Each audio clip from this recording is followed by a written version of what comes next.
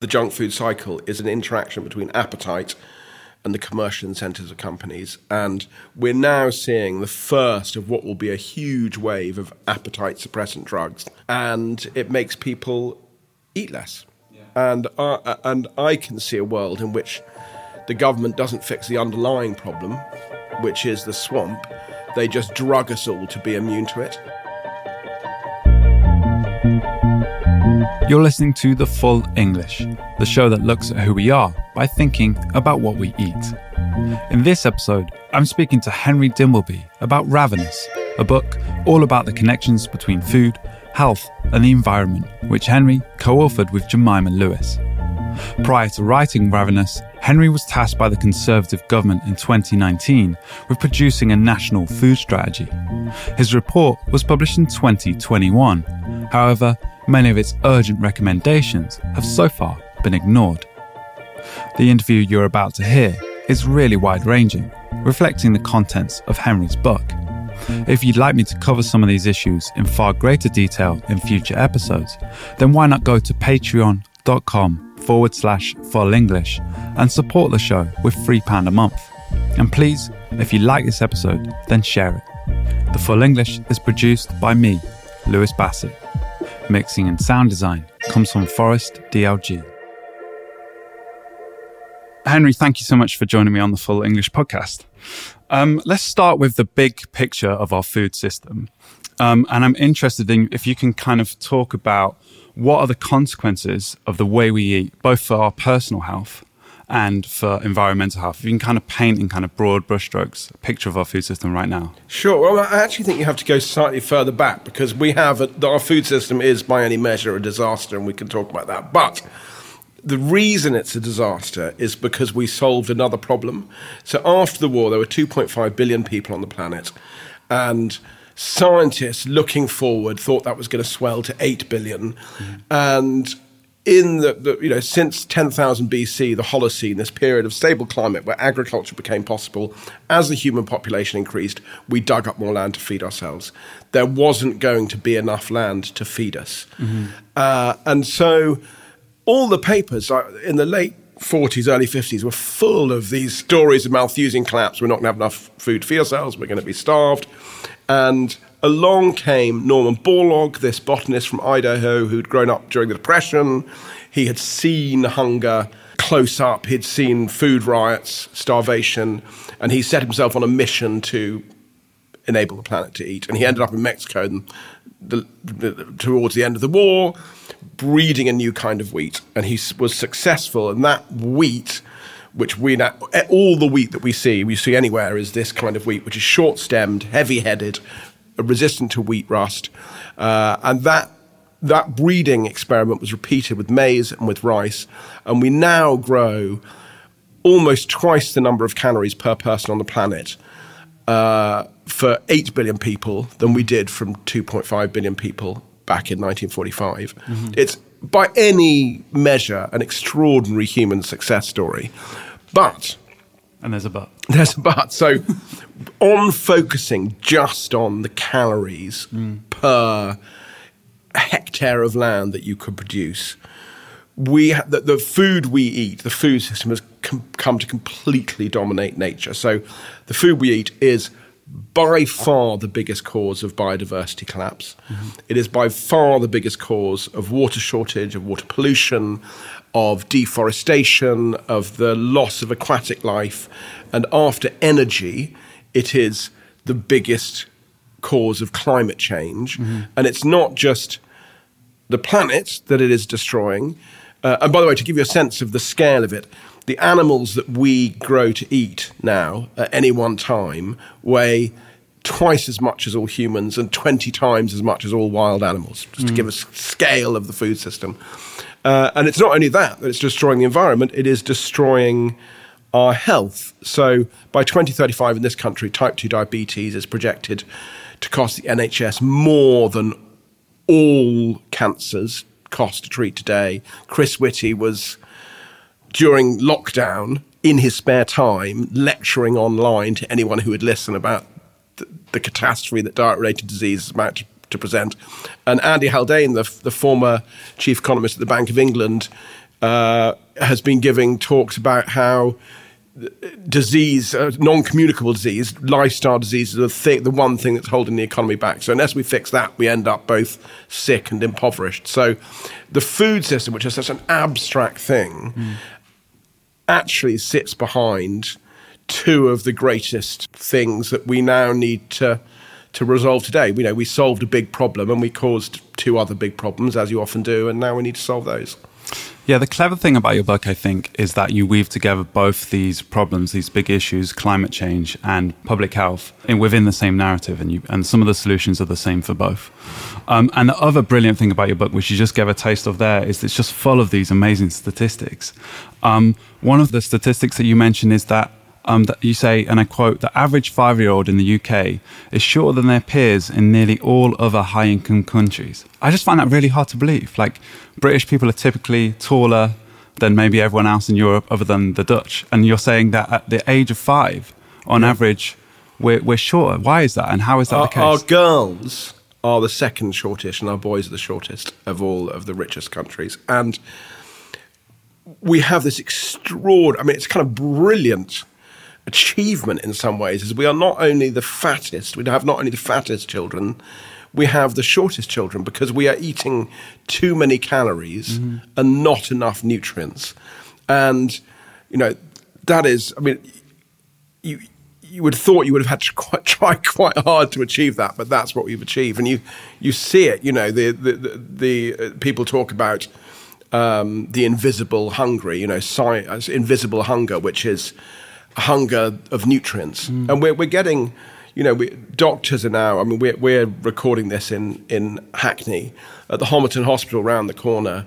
Doctors are now talking about the kind of the recurrence of Victorian diseases like rickets are coming back. This is a global problem, but it's also quite bad in the UK, right? That's kind of what you're saying, in the UK and the US. Yeah, so we are other than Malta, we are the European leaders in these diseases, closely followed by Germany. Globally, the US, and we talk a bit about that in the book, gives us a little glimpse into what our future might look like if we don't get on top of this. And these issues, they're not evenly spread. There is evenly spread the extent to which, as a nation, we're becoming more and more obese, more and more unhealthy.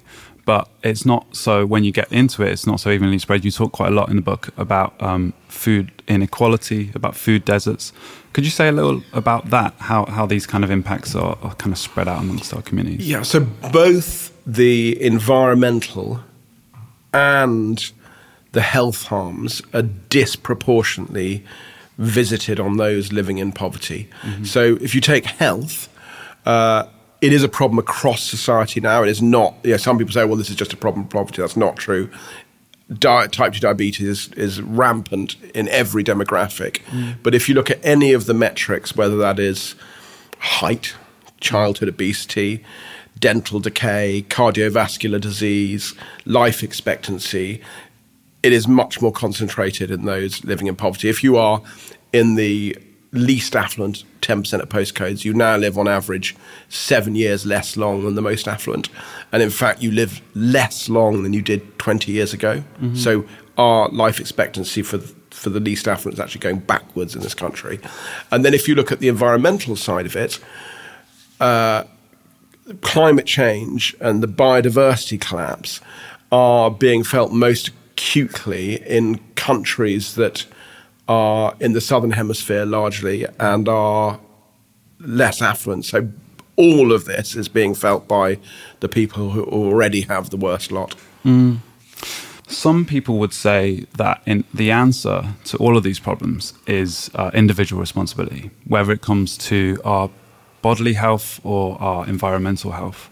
And you make almost the opposite case. Like, a key theme in your book is that there's almost no such thing as free will in the kind of food system that we live in. I think you say something like, we're prisoners of the food system. Why is it not the case that simply individuals have changed their habits, they've changed their diets, and the solution is therefore that individuals need to do so again? Well, it's interesting. That narrative is kind of all-enveloping. And in fact, even those who are suffering think it's their fault. And the Sun kind of summed it up. The Sun newspaper had a Sun says in typically trenchant style when Boris Johnson, who was then in power, kicked the restrictions on advertising of junk food to children. Something, by the way, that is just wildly popular with the electorate. But he kicked it into the long grass till 2025. And the Sun said, quite right, less of this nonsense nanny statism. Let's go back to common sense measures like education and exercise.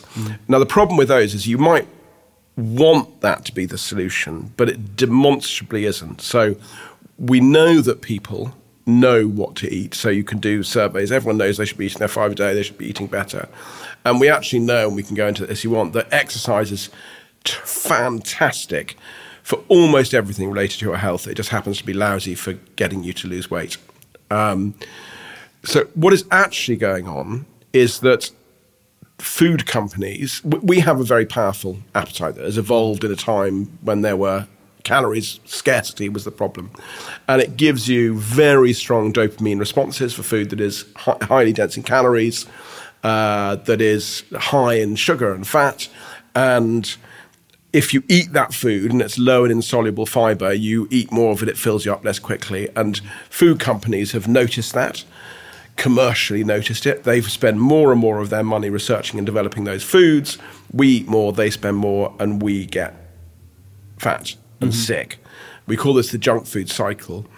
And, you know, in 1950, 1% of us were fat, obese. Now it's almost a third. And to people, so there is a big bell curve in terms of how susceptible. This is about 70% of overweight is genetic and about 30% is environment.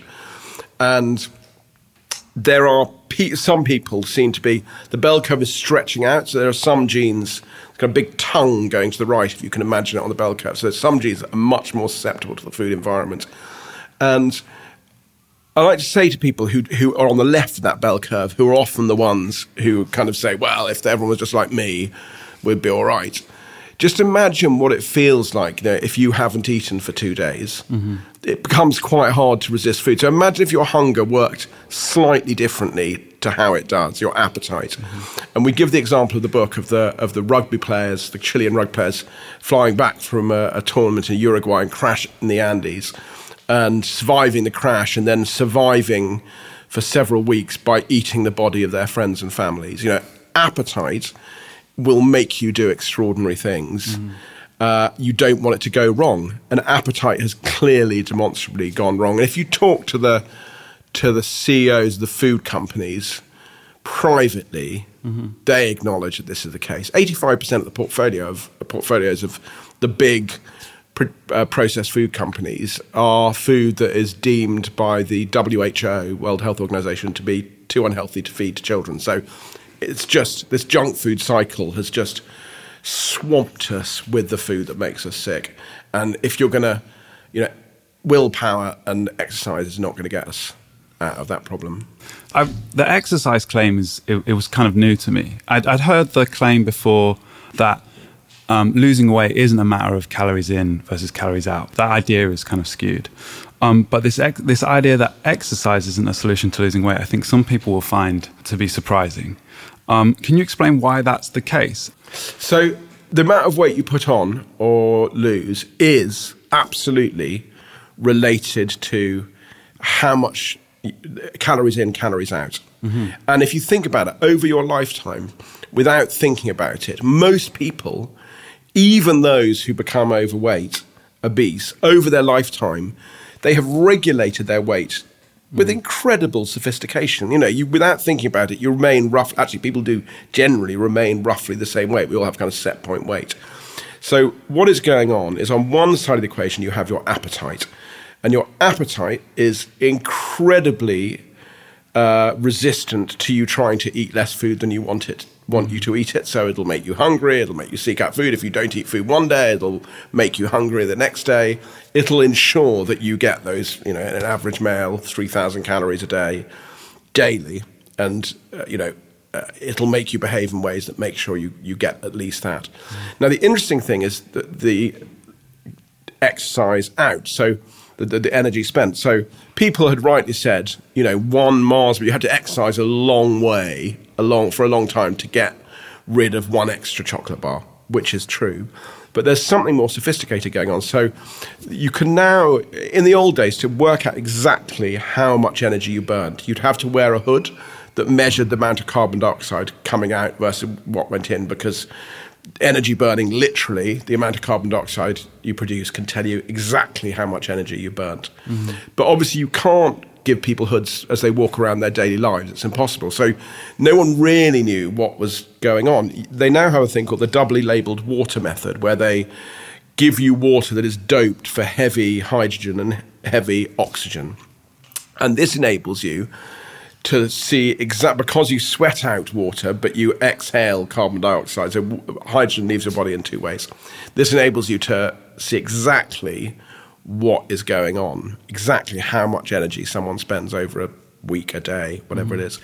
And the extraordinary thing they found is that where the Chicago kind of sedentary office worker in Chicago actually spends exactly the same amount of energy as hunter-gatherers on average.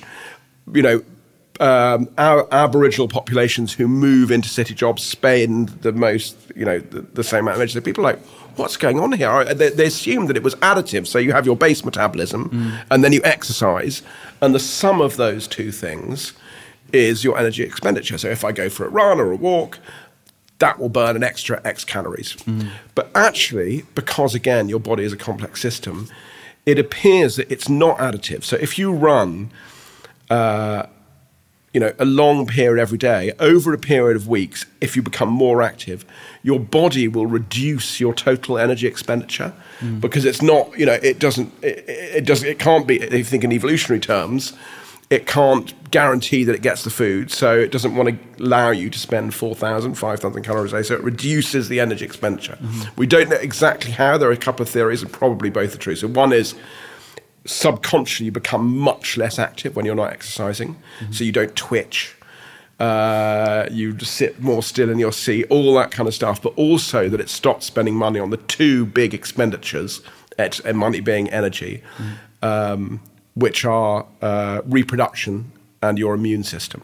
Right. So this is a theory about why athletes often get sick, because they're spending less and less energy building up their immune system.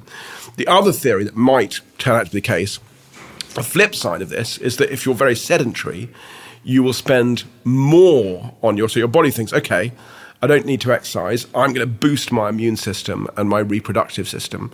And there is a theory that that we're doing that to such a degree that this is one of the reasons why we have reproductive cancers and diseases of inflammation, because we're overheating. By not exercising, we're overheating our immune system and our reproductive system. That's fascinating. And is this all an argument then? Because, I mean, if you're listening to this thinking, well, what can I do? I want to change my body weight, but there's nothing I can do. No, I think there are things you can do. So people say, oh my God, this is... Because just to be clear, crash dieting, you're not a fan of that. I'm not a fan of crash dieting. Well, crash dieting, you can lose weight, but you're likely, very, very likely to put it back on again. Yeah. And there is quite a lot of evidence to show that you will be hungrier. Your appetite, you'll be hungrier. Your body will want more energy afterwards. And in fact, not just you. So there's fascinating experience during the Danish famine in the Second World War. The health system was kept intact. And so they have really good records, the hunger winter it was known as. They have really good records for all the children and the families who went through that famine. And if you look at the children who were in their mother's wombs while they were starving versus the children who were either born afterwards or before, the children who were starved in the womb go on to be more obese in later life. So the body in the womb gets a message that says food is scarce, when you can eat. So the question then is, what can you do as an individual? And I use I like to use a metaphor like we live in a swamp, right? It's hard to live in a swamp. So good on you. If you're managing, that's great. This is hard. But we should still teach people swamp craft, like how to live in a swamp. Just because it's hard, we shouldn't give up. And I think that there are 2 things that I would suggest that people change the way they think about it. The first is, don't manage calories, manage appetite. So you cannot beat your appetite. You cannot be hungry all the time. So it is clearly the case that foods that are high in fiber, insoluble fiber, that are cooked from scratch, make you eat less than processed foods that are highly energy dense. And Kevin Hall's famous study is the one he's an American physicist, and we use that in the book, where he fed a diet of ultra processed food versus a processed food, soft, you know the stuff, soft and mushy, and a diet of food cooked from scratch to volunteers who were made to wear loose-fitting clothes so that they couldn't tell if they were losing weight. And the ones, when they were eating the food cooked from scratch, their hunger hormones were down, their satiety hormones were up, and they lost a kilo in the 4 weeks. Whereas when they ate the processed food, they put on a kilo. So the first thing is, think about your appetite. And if you eat a diet that is rich in veg, fibrous veg, green veg, low in processed food, even if you don't lose weight, you will be much healthier. And the second thing is, think of exercise as something completely separate from weight loss. So the problem with exercise being billed as a way of making you lose weight is that people go to the gym, they exercise like mad, they don't lose weight, and they give up. So just realize that exercise is, if you find the enjoyable way to do it, just fantastically good for almost every mental and physical health risk. Exercise is brilliant, and enjoy it for that. And if you enjoy your health, like exercise like that, and you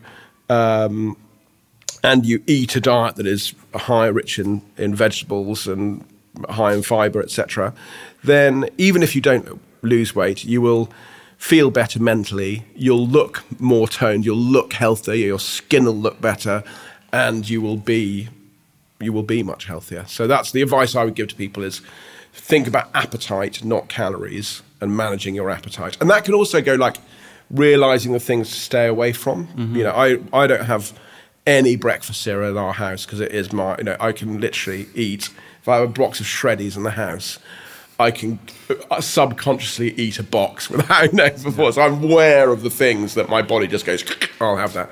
So be aware of your appetite and exercise, and separate that from diet, and just do it. So there is some personal advice here. It's good to find it. But I mean, broadly, we're talking about changing the swamp, not that from a individual government habits. point of view, you need to clean up the swamp. I don't want to use the word drain the swamp, but you need to clean up the swamp. Yeah, they need to. At the moment, the incentives, the commercial incentives of food companies are creating a pretty horrible environment to try to live in. It is hard to live in that environment, particularly if you're poor. And you touched on this earlier, where it seems that food companies have, I guess what sociologists call a kind of collective action problem, where they can't change the food that they're producing because their competitors will stay the same, will produce the kind of addictive, calorific food, the processed food that our bodies, you say, from an evolutionary perspective, kind of crave. So an individual company can't really make the changes, right? Yeah, it's very difficult, particularly if you're publicly owned. I think family-owned businesses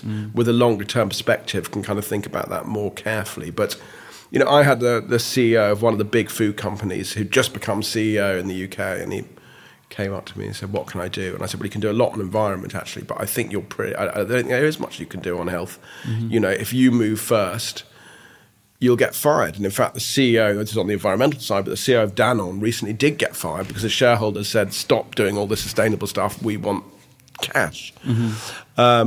So yeah, I think they are trapped. The food industry is trapped. I think they could occasionally not be wicked. So, recently Nestle launched a Kit Kat cereal, and regardless of whether, which is a quarter sugar, it's quarter sugar, whether or not you think what you think about that, they branded it on the website. It said tasty and nutritious with a star on, and the nutritious said, contains added vitamins. And I got a text from a very senior industry person who said, I know why they've done that. Their mission is to be the leading supplier of nutritious food to the world, so they had to call it nutritious, or it wouldn't be on mission. And then look on the back of the box as well. You'll see that the portion size is 30 grams, and most portion sizes on cereal are 40 grams, and the supermarket research says that we pour ourselves between 50 and 80 grams. Yeah, I'd be having half a box of that. Yeah, if you look at it, exactly. Yeah. So what I would say to the food industry is you are stuck, but don't be actively wicked. That's just wrong. Sure. But the what you're trying to hit home is it's the government who really have to. Yeah, and I actually think, in the National Food Strategy, which the book was based on, we focused on how you break the commercial incentive restricting advertising, reformulation taxes. But I think we might go the other way. So the nature of the cycle, of the junk food cycle, is that it is an interaction between appetite and the commercial incentives of companies. And we're now seeing the first of what will be a huge wave of appetite suppressant drugs. Wegovy, Ozempic are both brand names for a drug called semaglutide. That reproduces the impact of GLP-1, one of the hormones that I was talking about from the Kevin Hall study, that makes you feel full, and it makes people eat less. Yeah. And I can see a world in which the government doesn't fix the underlying problem, which is the swamp. They just drug us all to be immune to it. Already, Steve Barclay, the health secretary, has asked his civil servants to provide him with an assessment of how much it would cost to get 12 million people onto this drug. And you had to be on it for life. As soon as you stop taking it, you that's it. And that, to me, is deeply worrying because for two reasons. First of all, there will inevitably be tail effects. When we get a drug that has been tested on a few thousand and you give it to millions, as we saw with the vaccine, you'll have small effects that may well scare people. And if you have a BMI of over 35, kind of severely obese, and you've been sick all your life from the food you eat, this drug may actually be the least bad thing you can do. It might change your life. And so we don't want to scare the people who really need it. But at the same time, we know and the book is all about systems and what happens when you intervene in systems. There's a lot of kind of examples of how systems interventions go wrong. We know that if you try and do one thing, if you take a hormone that has evolved through random mutation over millions of years and therefore has many jobs in the body, and replace it with a chemical alternative, something else is going to go wrong down the line. So again, a bit like Borlaug solving just yield per hectare. Right. If you just hack that one hormone, it's going to cause trouble. I think you handle that issue really well in the book, because just like you did there, you kind of say, well, look, these drugs for some people will be really important, but used as a solution to these much more broader systemic issues, it might not be the solution we actually need. Yeah, I got a friend and when I was writing about it, I rang her up and said, "What do you think about it?" And she said, on one hand, it's a bit sad because I don't enjoy food. She used to love food. I don't enjoy food as much. One of the things about this drug is that it can make you feel a bit nauseous and really not really enjoy your food very much. But on the other hand, my life isn't blighted. And she said, we live in a depressing world and it's okay to take antidepressants. I live in this world where I find it hard to be healthy, so I'm going to take this drug. And, it's hard on an individual level. It's quite hard to argue with that logic. She has tried. I've known her for a long time. She's tried everything, and it's been a misery to her. But that doesn't mean that is the solution for everyone. Mm-hmm. Let's turn to climate change briefly. So we hear when we talk about food, the food system, and climate change, often the focus is methane. I get the impression from your book that methane is a bit of a red herring when it comes to climate change. So if that is true, maybe you can clarify this, but if that is true, in what way is the food system a leading cause of climate change? So I mentioned earlier that the animals we eat weigh 20 times as much as all wild animals.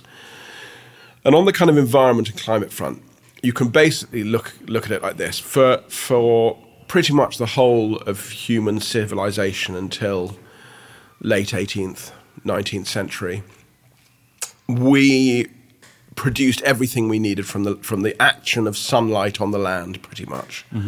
when we used the water wheel for some things, but basically it was the action of sunlight on the land, and that gave us the clothes we wore, our energy, the food we ate, so on and so forth. And then we discovered this millions of years of stored up sunlight in the form of fossil fuels, and suddenly the land was required for much less. It was, just required really to produce food. And in fact, 2% of greenhouse gas emissions are fertilizer, so we would even use that stored sunlight to turbocharge the food we ate. And we now realize that we can't rely on that on that stored sunlight anymore. So we have an equation solved. We have to, from the same amount of land, produce enough food to feed us, restore biodiversity, because that is as big a problem as climate change, and we need always to think of those two things as one. Like, don't try and solve one or the other, you need to solve both. And sequester carbon. So the question is, can you do that off the amount of land that we have? Mm-hmm. And the answer is you can, but we need to reduce waste. And we talk about waste not only in terms of the food we literally throw away, which everyone knows about it, but inefficient use of land. And the most inefficient way in which we use land is rearing meat. 85% of the land that we use to feed the UK is used either to graze animals or to grow feed to feed to animals. Mm-hmm. That is an extraordinarily inefficient way to feed people. And people will say, okay, well, I agree with you on the food crops, we should be eating more of those. But pasture, we're great at growing grass. This country is great at growing grass. Yes, it is, but you have to think about what else you could be using that land for. Mm. You could be using it to sequester carbon, restore biodiversity, grow woods, etc. And if you look at just taking the carbon side of it, if you look at the overall carbon gain from eating less ruminant meat, mm-hmm. the gain that you get from using the land for other things, using the land to store carbon, is much greater than the gain you get from methane reduction. So everyone's talking about methane, and actually that is important, but actually land is the most important thing, how we use our land. Can you clarify that? Because methane, the reason people talk about methane production is because as a greenhouse gas, it's however many times more potent than carbon, right? Yeah. So why shouldn't we really worry about it? Well, we should as well. So methane it's a peculiar greenhouse gas in that it reacts with hydroxyls, which are charged oxygen and hydrogen pairs in the atmosphere, and turns into carbon dioxide, through a complicated series of actions, turns into carbon dioxide and water. As you said, it is much, much more potent than carbon dioxide at any one time, mm-hmm. which is why when it turns into carbon dioxide, you can it becomes a rounding equation. Mm-hmm. So roughly over 12 years, all of the methane, any given bit of methane in the atmosphere will disappear. So what this means is if you have, say, a herd of cows, if you don't grow that herd, their effect on global warming will remain static. It's not like if you have a herd of cows standing in the same field as a power station, the power station will go on forever, mm-hmm. increasing global warming. The herd of cows will not. It will maintain. In fact, if you slaughtered that herd of cows, after 12 years, their warming effect would have gone. Mm-hmm. So methane, which actually means, interestingly, that reducing methane is one of the few things we could do to put a quick brake on global warming. Reducing the amount of animals we eat can actually act as a cooling effect. It's the only thing that can act as a cooling effect. So it is important. That is all important. But that effect, even if you were to remove remove all ruminants from the planet, mm-hmm. After 12 years, it would be as if they had never existed, as if their methane had never been emitted. But the constant ongoing sequestration from the land that had replaced them would be much greater than just that bit of methane was in the past. That's why. Mm-hmm. It's complicated. And funny enough, interestingly, a lot of meat farmers now are seizing on this to say,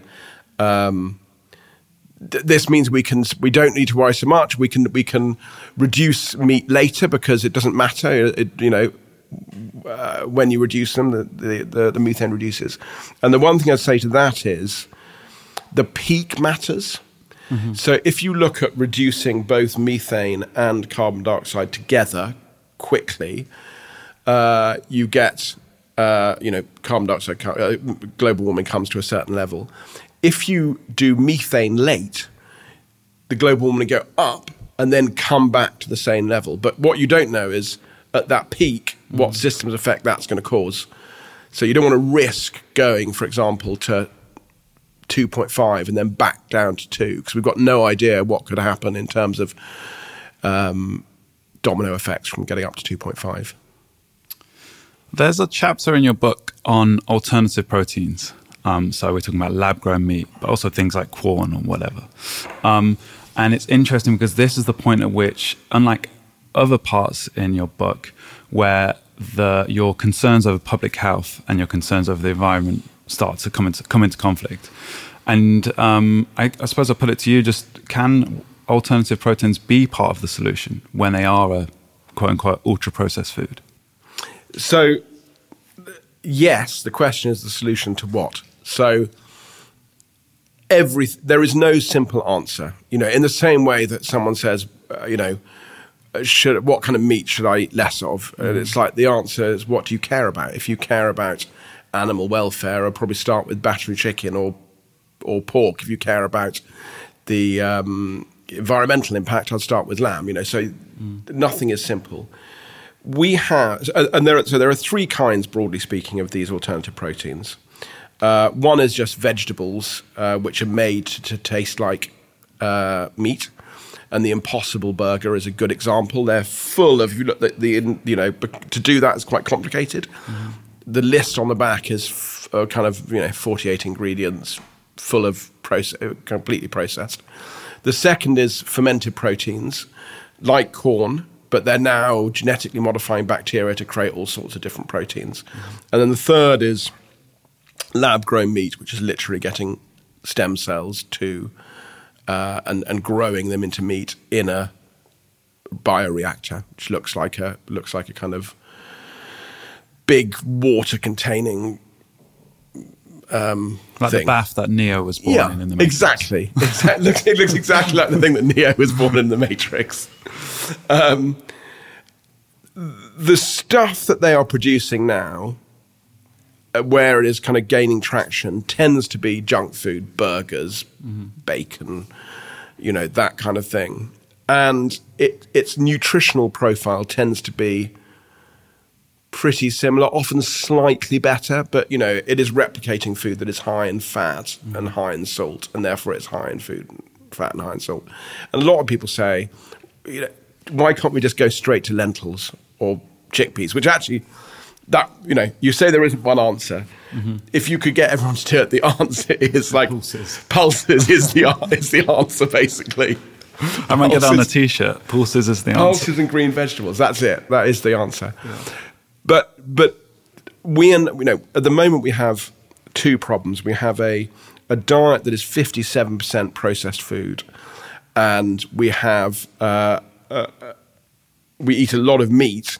50% of that is in processed foods, kind of in mince, and that is hurting the environment. And the argument that we make is we don't have time to get everyone eating pulses and chickpeas. We need to use the fact that we have this very processed diet to reduce our environmental input or output, environmental harms, at the same time as trying to improve the health of the diet. So, and a lot of people are very uncomfortable with that. Some people like it. I just don't think, people who say, well, why can't we move to, we should just move to all whole food diets. We shouldn't be getting involved in this stuff. And I kind of understand that, but I just don't think it's going to happen. And I don't think we've got the luxury of going to the perfect answer. I think when we covered this previously on the podcast, one of the perspectives on this that I found compelling is that from a global perspective, meat consumption is increasing. And who are we to turn around to parts of the global south and say, I'm sorry, you've seen all the adverts for McDonald's, but you can't have your chicken nuggets anymore. You can't have your red meat anymore. Like we did it, but you can't. And I think insofar as processed alternative proteins can play a role in fulfilling that demand, then I think that's a reasonable way. Yeah, I mean, it's interesting. One of the and there are other places in the world who eat so little meat that it is nutritionally problematic, who need to eat more meat or get that nutrition elsewhere.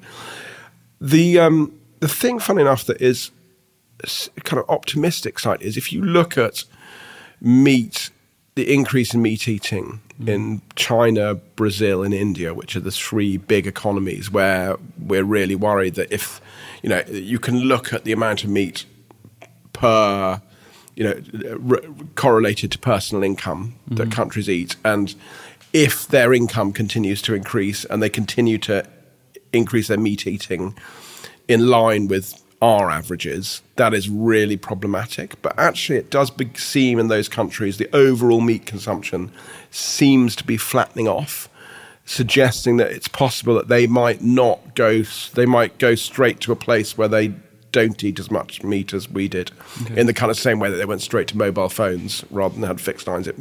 So that is kind of one little bit of optimistic data, is that they might have learned from our excesses, but we don't know yet. That's interesting. Changing track again completely and maybe starting to round off this interview.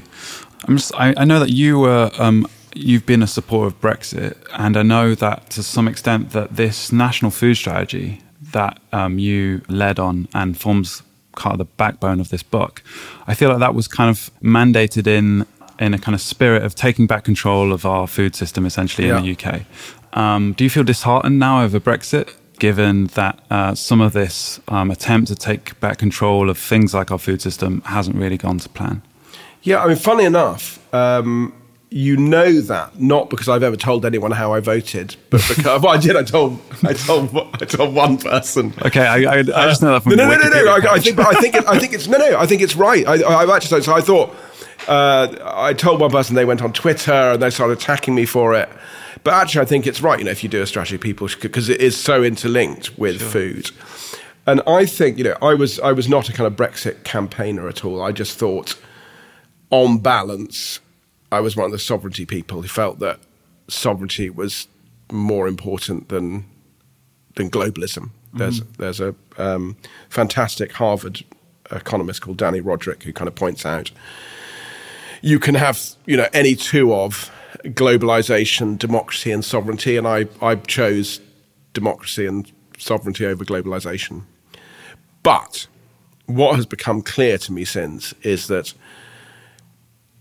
while I was just a voter, the people who were campaigning for Brexit did not have a view on what it was. And so what you've had is this extraordinary thing of you have the kind of liberal conservatives, the people who were the globalization people.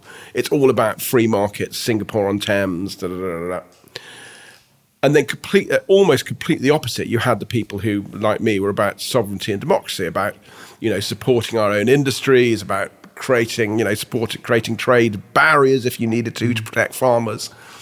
And you can see that playing out in the food space. So if you look at the government's policy on food, you at one point had Michael Gove and George Eustice trying to create a kind of future farming system that was environmentally sustainable, that restored biodiversity, etc. And then at the same time, Liz Truss going around the world doing trade deals that were ideologically completely inconsistent with that approach. So I would say that, Brexit basically has sucked up just huge, whatever side of it you were, is clearly just sucked up so much political energy from this country. But also, it is still not clear amongst those who campaign for it which of those two visions is what we're trying to achieve. And weirdly, that is hardly ever discussed. So I think, that would be my view. I mean, funny enough, the food area and farming was the one area that if you got, everyone from George Monbiot on one side to Michael Gove on the other, thought that the one area of upside from Brexit would be the farming transition, because everyone agreed that common agricultural policy was an environmental disaster. So actually, in terms of kind of my work, you didn't really need to have a view either way, because the reason why I used the word opportunity was because of the Common Agricultural Policy. We had this opportunity to, and we're still actually doing. I think there is a chance that what we're doing on agriculture will, if we get it right, seem to be world leading. Although I sense at the moment slightly that we might be. It's a bit too hard. We might be slightly regressing on it. It's quite similar to the view that someone else I interviewed called Jerry Percy, who's a fisherman and a fishing advocate, has where he feels that, also kind of let down by the Conservative government. Nevertheless, he feels it was necessary to kind of gain some control over our rights in our fishing waters. But putting that to one side, I guess I would say, my final question is, how do you feel now? Do you feel optimistic about where we're going? Do you feel like there is opportunities to change our food system? What's your kind of outlook? So I think if I look at the two parts of it, so if I look at I think that while we told a story about both of them, and there are, as you say, some areas such as changing diet, which you need to do for both. Changing diet to eat more veg, less meat. We need to have 30% for our health. We need to have 30% more vegetables, 50% more fibre. For the environment, we need to have 30% less meat by 2030. Actually, a lot of them, they're quite separate in the ways that you do them. And I am quite optimistic on the environmental stuff and on the agricultural transition. I think it's hugely complicated, but I do feel that both parties fundamentally have bought into the transition. The Lib Dems seem to be a bit more keep it as it is. So if there's a hung parliament, that might be a problem. So I'm optimistic there. On health, we've gone backwards. So we're in a really interesting situation now in health where, we had a record-breaking number of people with type 2 diabetes just 3 weeks ago. We had the bad news on health comes thick and fast. And actually, I sense that really, even in the last 6 months, all parties have seen that they're going to need to do something about it. But there is this, in the Labour Party, you hear Wes Streeting just talking about prevention, but then talking a little bit nervously about nanny state, red wall. Are the Tories going to be able to cast us as the nannies? And you sense just a little bit of nervousness there. And obviously in the Tory party, you have the people who were brought up by nannies who don't want the state to get involved in anything like that. But I think we might be, in the same way that 10 years ago it was legitimate to have there was a debate being had in public discourse about whether climate change, man-made climate change, was really happening. And that is no longer a debate that is had in sensible. All those people now argue, how big is it? What's the right way to tackle it? I get a sense with health, diet-related ill health, that we might be at a point where pretty soon, where at least it becomes impossible to deny that there is something going wrong between the commercial incentives of companies and their appetite, and that is the fundamental reason. And that would be a big step, because to change systems, the first thing you have to do is change the way people understand. Once people understand how they work, that is necessary. It's not sufficient to get change, but that is necessary. There's so much in this book that I feel like we've only just scratched the surface on. So I totally recommend reading it. It's called Ravenous. It's co-authored with Jemima Lewis, who is your wife, I believe. Yes, she is. She edited both of. I did some work called the School Food Plan for Government in 2013 and the National Food Strategy. She edited both those, hours and hours unpaid. And her greatest genius is just forcing you to be clear. So she kept saying, what do you actually mean by that? And actually you realise that if we tried to write it so an intelligent 12-year-old would be able to understand it. And I reckon it's a pretty good rule of thumb that if you can't just explain something to an intelligent 12-year-old, it's because you don't understand it yourself. Yeah, I mean, it certainly worked. It's a super clear, super interesting book. It came out in March this year, and it's out with Profile Books, so do go and get it.